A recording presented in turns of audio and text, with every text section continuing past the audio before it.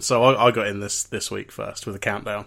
I was like, no, John's going to do it, and I wanted to do it first. Oh, yeah, so he jumped right in there, and I had to be really quick and, press my button. And I also, before we got started, I had a little bit of technical difficulties because I got myself a new audio interface, Rob. I purchased the Evo 4, which is, you know what? It's pretty good, I'm pretty happy with it so far. It's what was wrong with the Elgato Wave XLR? Not much, except that this little box has 2 XLR inputs. So if I ever have a guest in my home podcasting with me, which has never happened, to be honest, but if I ever have that happen, then I'm prepared. Plus, it has the headphone jack on the front, which is the most important part. But it's not a 3.5 millimeter jack. It's one of those 1/4-inch jacks that you use for things like electric guitars, and that's fine, except that I tore up my office looking for an adapter because I knew I had them, and I tore up my office making to do that, and then I was fiddling around before you and I got on Skype trying to figure out. It has this thing where you talk into the microphone for 20 seconds and it sets the levels automatically so you don't clip. And I was like, why isn't this working? Then I realized I didn't have the phantom power turned on, so I did that. And then by the time you and I actually got on the phone, I could hear you, but just barely. And the problem was I had the volume turned all the way down to a 1 out of 10. So I don't know. It's been one of those days, Yeah. Yeah, I guess. This is a really nice bit of equipment, actually. I think it was connected. They mentioned it first, and I was like, oh, yeah, this looks really nice. I mean, I'm not in the market for any more audio equipment, but this is a nice little... It looks nice. It looks like a nice quality bit of hardware. Yeah, it really is. I mean, I got it because, as I said, because of the way the headphone jack works, and because I was really tired of I used the sound device. I've used sound devices equipment for a while, and it's pretty good. And I've used the Tascam, which is that what you have? I think you have that, right? The Tascam USB drive. No, I don't have that. Oh, I thought you no, did. I have an absolute Rube Goldberg machine of cables and God knows what going into monitors and speakers. I don't know how it works, but I just don't touch it. All right. Well, that makes sense. Fair enough. But yeah, I kind of got tired. More than anything, I was tired of plugging my headphones into the back of the audio interface, which sounds like one of those, very first world problems. And it is, I suppose. But on the other hand, I do that several times a week for recording various things and then editing. So it's just nice to be able to yank it out from the front. And then I think what I'm going to do is, I was telling you, I'm going to start unplugging this thing because these audio interfaces generate more heat than you would expect. And I live in the South now, and keeping the heat down in this office is important to me because it can get a little stuffy in here when I turn off the air conditioning and start recording. Yeah. So there's that. Rob, I played a game that wasn't the best game in the world, and I did it for work. The Samba de Amigo. Party to go. Party to go. And you know why it's to go? Because it's available on the iPhone and the iPad. It's on Apple Arcade.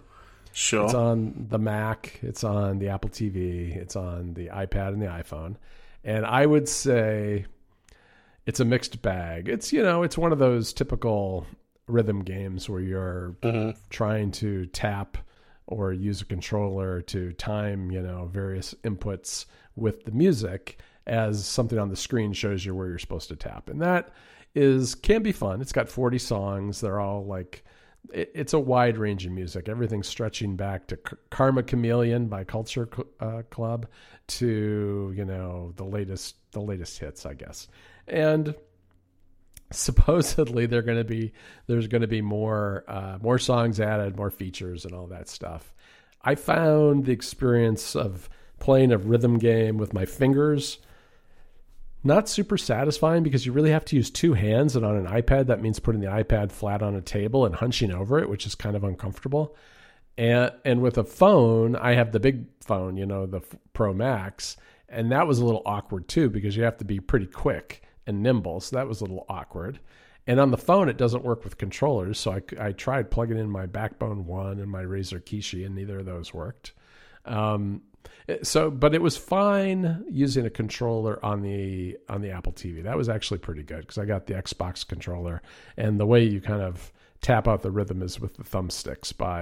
It's a circle with 6 dots, and so basically you're moving the thumbsticks kind of into the corners and straight out in rhythm to the music in various patterns, and it's fine. I mean, it's not that it's a terrible game. I'm not a huge fan of rhythm games to begin with. And this one, I think, as I was telling you, I think it's telling that this game is out on Apple Arcade, Switch, and later this year on the MetaQuest, which is not exactly the top tier in terms of consoles and stuff. So I feel like if you told me that was the places that this game was coming out, even without telling me what the game was, I'd be like, okay, yeah, it's not a game for me. I already kind of know that, like, if we're not at least getting it on Steam or some equivalent or PS5 or Xbox, it's not for me. And it came out on a Tuesday. I mean, what's with that? What games come out on a Tuesday? Not the big games, that's for sure. No. Maybe they were hoping it was a slow news day and we could get some more press for it. Maybe, but it is a game that has like quite a history because it started as an arcade game and a Dreamcast game, and in the arcade and on the Dreamcast, there were special controllers that were maracas. Ooh. Because Samba de Amigo, at least its origin story was with Latin music, and there's some Latin music in this version too, although it's much broader than that nowadays. But now you don't have you've turned in your maracas for a keyboard on the Mac, your fingers on iOS and iPadOS, and a controller on the TV, and I can't say that I played Samba de Amigo when there were red maraca controllers, but I got to think that was probably a little bit more fun than doing it with these other input methods. But this is what Sega's doing instead of making a new Jet Set Radio. Like, I'm not happy about this. Yeah, that's true. Well, I mean, Sega's a real mixed bag in 2023, but yeah, I think they've said that they're doing Jet Set Radio, didn't they? No, there's a game that has just come out. I can't remember what it's called. It's like, I don't know, Flipside Cyberpunk or something. I don't know what it's called. Yeah, I know. I was just listening to Into the Aether about this. Yeah, did we talk about it last week? Last episode? I can't remember, but I don't think so. No, I don't know. Either way, I don't think I'm going to be checking this out anytime soon. No, it's fine. I mean, and it's like now I got to delete a 1.2 gigabyte game off my Mac. Mm-hmm. It's like I was installing this everywhere because I'm a good tester. I wanted to make sure I could tell the people what it was like on everything, and now I know, and that I feel like I wasted my life. Although yesterday was kind of a nice mellow afternoon because I was testing out the Icon Factory's arcade game too, called like Ollie's Arcade, which that's fine too. Mm. Yeah, I think that just came out like a few hours ago, right? Yeah, it did. I mean, they've got a version of basically Ollie as the Flappy Bird, and then for $2 each, you can get a modern version of Snake. Well, it's not really a modern version; it's very retro. You can play Snake like you used to on your Nokia phone, or you can play Lunar Landing, which is even older. Right. Yeah. So those are the two games they have in addition, which I guess were like Easter eggs in Tweetbot back in the day. Yep. You could find them in there somehow. So. Twitterific, not Tweetbot. We don't want to get. Oh yeah. Don't email us. Yeah. We don't care. I get them all mixed up. They're all the same to me. Twitter. What's that? It's all X now. That's it. Yeah. Xbot and Xerific. Oh God. Do you know, I haven't even thought about that stupid website until you just mentioned it. No, yeah, I haven't really either. There was something that I read about recently that I thought was really funny about it, but I don't know. I mean, you keep hearing the news every now and then about what's going on over there, and it's kind of ridiculous. But yeah, I don't know. So, like, I think if you listen to a few sort of podcasts, you're probably going to hear about this a lot, but. Yeah, September is Relays. Well, it's Childhood Cancer Awareness Month, and Relay are doing, I think this is their 5th year they're doing their campaign for raising money. Yes, it is. And this year I was actually organised, and I'm doing my own, I don't know what they call it, like a sub-campaign, where you can sort of keep track of who's donated to my campaign, which then goes through to theirs.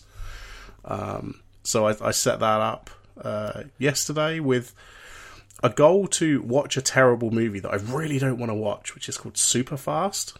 This is a Fast and Furious parody movie. Okay. I've never heard of it. No, neither had I until a few weeks ago. I think it's made by the same people that make that like disaster movie, and I think there's one called like The Hungry Games. Like, there's a whole bunch of these like terrible parody movies. And I set my goal at $150, and if I hit that, I will sit through all 99 minutes of this movie. Oh, you've already hit that, haven't you? Yes, because Adam, it's very generous, Adam of OMG.lol, decided he would just give me $250 straight up, all at once. So, it's not even September yet. That's true. That's true. No, that's great. Yeah, and he's donating 50% of profits in September to the campaign as well, which was really nice for him. So, but anyone listening, if you'd like to donate, please do it to mine, because then otherwise it's all just Adam giving me money, and I'd rather at least get a few more people doing it. Well, see, this way Relay can leverage the influencer status of Rob. So there you go. Yeah. Right. So they got Rob in their corner, Rob Knight in their corner. So yeah. Well, we'll put a link in the show notes anyway. And do you know what? It's not technically launched yet, but I will mention it because I was messing around with this earlier. So I've made a thing where you can embed your campaign in your website just with like a little bit of JavaScript. Oh, nice. And I came up with the best name because it's September. So it's called Septembed, because you're embedding it. There you go. Even as I wrote it, I kind of hated myself a bit. I was like, no, this is what I'm calling it now. Yeah, that's very good. That's very good. That's like automation, April. Exactly. When we actually announce the winners in May, because it's too much work to get all of them reviewed by the end of the month. Wow. All right. Well, that's great. Well, check out Rob. You will put a link in the show notes. Check out Rob's campaign and get Rob some credit. Do your donation through him, because it all goes through to Relay anyway. And why not donate through Rob? Exactly. We don't ask for money. We don't have sponsors. We don't have ads for you. All you get is just the pure content here. pure fun. And once a year we say you should give some money to our friends at Relay. Exactly. Yeah. Yeah, good idea. And I wrote an article about it on Mac Stories, as I have in the past. So that is there too. But I would say I should sneak a link to Rob's campaign on the Mac Stories story now that I'm thinking about it. Just switch that around and just funnel all that traffic to Rob. But, oh, yeah. Yeah. So what else do you got going on? I've been having the experimentation itch, Rob, and I can't tell if it's because the summer is so slow and I'm so relaxed about my macOS review because it's just not going to be as bad this year, or if I'm just plain out procrastinating. I think it's probably both, really. Yeah, I think so. And then we're thinking like, what's it going to be, like a 3-4 weeks, something like that, before it's out, maybe? Or are we thinking it's going to hit October, maybe? I'm starting to think more October now, but I was originally, the reason I've been working on it, partly because I've got a lot of personal stuff going on in September, but I figured it would actually come out with iOS, and there's a possibility it will. I think I'd be ready. If I had to, I'd be ready with it. I mean, I've got the big sections done already, but yeah, it's. I think it'll probably be October at the end of the day. Hopefully I won't have to eat those words. But first of all, I've been buying gadgets, which is always fun to fiddle around with, and I've been digging in Obsidian again. Oh, have you? Yes, I use Obsidian every day, but I very consciously stay away from the Obsidian scene. Yeah. Because I think it's a little, it's a little overboard at times. And there are you can get really deep into some really complex plugins that maybe, they're maybe a little too much. But I am pretty happy now. I think the core app has come along far enough now, and some of these plugins have evolved enough that they're worth taking another look at, because there's this whole feature called properties, which is really just a friendly UI for the YAML front matter. But what's nice about it is it's kind of idiot proof, because if you enter your properties through the property UI, you can't have like malformed YAML that way. It just works. It sets up the front matter automatically for you, and then you can use that, those key and value pairs to create what is essentially a text-based database. Mm-hmm. And so I got back into Notion at the beginning of the year, which I should have known better. I really should. I should just like check myself at the door every time I check out Notion, because Notion's really good at some stuff, but it's not really good at many things that I need. You know what I mean? It's like, because I realize that my world is 99% text-based, and it's really and Notion's a really good database, but it's really not a good text editor. And I don't like block-based editing, which is really what it comes down to. Yeah. And I find it hard to get text out of Notion. And one of the things I do a lot of is moving text around to various places. And so that's why I'm going back, and I am going to incorporate some database type features into Obsidian, because I do have a need for some of that, but I just don't have a very great need for that kind of thing. No, that makes sense. I think me and you are very similar. But we've been doing this for 8 years or whatever now. Yeah. And I think me and you are very similar in that we kind of just want the simplest format, which ultimately is text files. Yep. And if we can get a little bit of niceness over the top of it, then that's great. But this is, I've tried Notion, I've tried Craft, I've tried a bunch of other stuff just for my notes.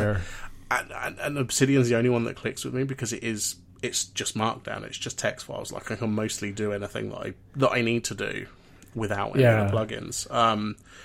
I will say, if like anyone's listening and they're like, oh, maybe I want to try Obsidian, and you've been on YouTube before and you've watched some videos and you feel completely overwhelmed, Matt Birchler has a really good video where he doesn't go overboard with the plugins. He has just like a nice introduction.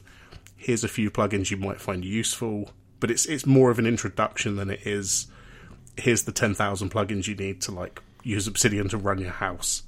Right. No, that's good to know. I do think it's very easy to go overboard with Obsidian and try to do things that are like just not necessary. And what I find a lot of people do, and this goes for not just like a text editor or a note-taking app like Obsidian, but it goes for Notion, it goes for DevonThink, it goes for Keepit, it goes for anything where you store that's very flexible and can store lots of different kinds of things. People create way overcomplicated systems for themselves because they can, not because they need it. And then you spend all this time maintaining the system and curating the metadata. And, people at Obsidian, it's like they have whole plugins that are designed just to find the notes that aren't linked to other notes, because some people are so obsessive about linking their thinking and making sure that's how they talk about their PKMs. Yeah. And they're so obsessive about it that they want to know if they have an orphaned node in there. And if you look at mine, 99% of them aren't linked to any other node. I mean, I just don't do that. But for me, it's more of a text editor than it is some kind of elaborate system. But I do have some needs, some relatively simple database needs. So I'm definitely going to look into that a little bit more and do some other things. I think... I think it is, to me, with Obsidian, there is just enough flexibility that you can make it really anything you want. And it just requires a little bit of time and effort. And I think that video that you mentioned is a good one. Another good YouTuber is From Sergio is the name of the channel. Pretty good Spanish guy, I think, who does a bunch of videos on Obsidian. They range from very simple ones like learning about Markdown and YAML and what all those things are, to more complex ones for creating databases and such. And here's a preview.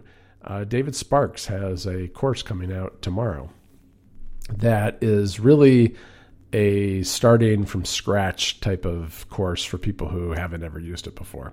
So he goes through all the basics and some of the popular plugins and stuff like that. Excellent. Yeah, no, I think I've watched some of this Sergio guy's videos actually.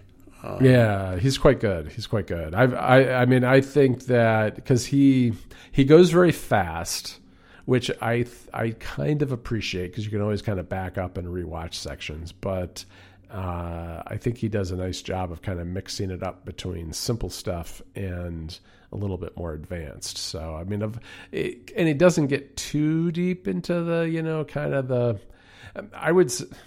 I think I was going to say that Obsidian is cultish. That's overstating it a little bit. But even Obsidian has something that if you have an app, if you make an app and you put on your website that you have a manifesto, I tend to walk the other way because I just from experience have found that those kind of apps tend to be a little bit much in terms of being an opinionated app, and it rubs me the wrong way when some company has a manifesto, and Obsidian does, and I don't like that, but I do actually pretty much align with most of the way they approach software, the idea of having local copies of things and having kind of very, very transparent, easy to use plain text files and all that kind of stuff. But yeah, you can. Notion's a deep rabbit hole, really, as when it comes down to. And a lot of people don't like that. I guess that it's built on web technologies, but that's actually in a lot of ways what makes it so powerful. Oh, absolutely. Yeah, I mean that makes it way easier for people to build plugins because there's way more people that know JavaScript and just general web tools than there is, if it was native iOS or whatever Android runs on, Java, I guess. Like, that is what makes it way better. Yeah. And the thing about it is, too, I mean, it's both a strength and it's a curse in the sense that somebody could make a really malicious Obsidian plugin and just like swipe all your data very easily because they have access to plugins. Just have unlimited access, from what I understand from talking to developers, and that's why they have a community plugin system where they get kind of checked over and approved by the Obsidian team. Because I don't know, I mean, I have installed plugins that weren't an official Obsidian community plugin, but you do have to be kind of careful with that stuff. Oh yeah, definitely. When someone running some random JavaScript on your Mac. Definitely not. Yeah. So, but it's it's fun stuff. But so I'm digging back in. I've been watching Sergio a lot. Yeah. in the evenings. Yeah, like I say, I think I've come across a couple of his videos, and you're right, that was a really good recommendation as well. So we'll make sure all of that's in the show notes. Yep. All right. Well, good. Cool. I think probably wrap it up for this week. Sounds good. All right, and we'll speak to you in a couple of weeks, I guess. All right. I will. Before you know it, we'll have iPhones to talk about, Rob. So get yourself ready. Oh yes, I'm so ready. All right. I'll talk to you later. Speak to you later.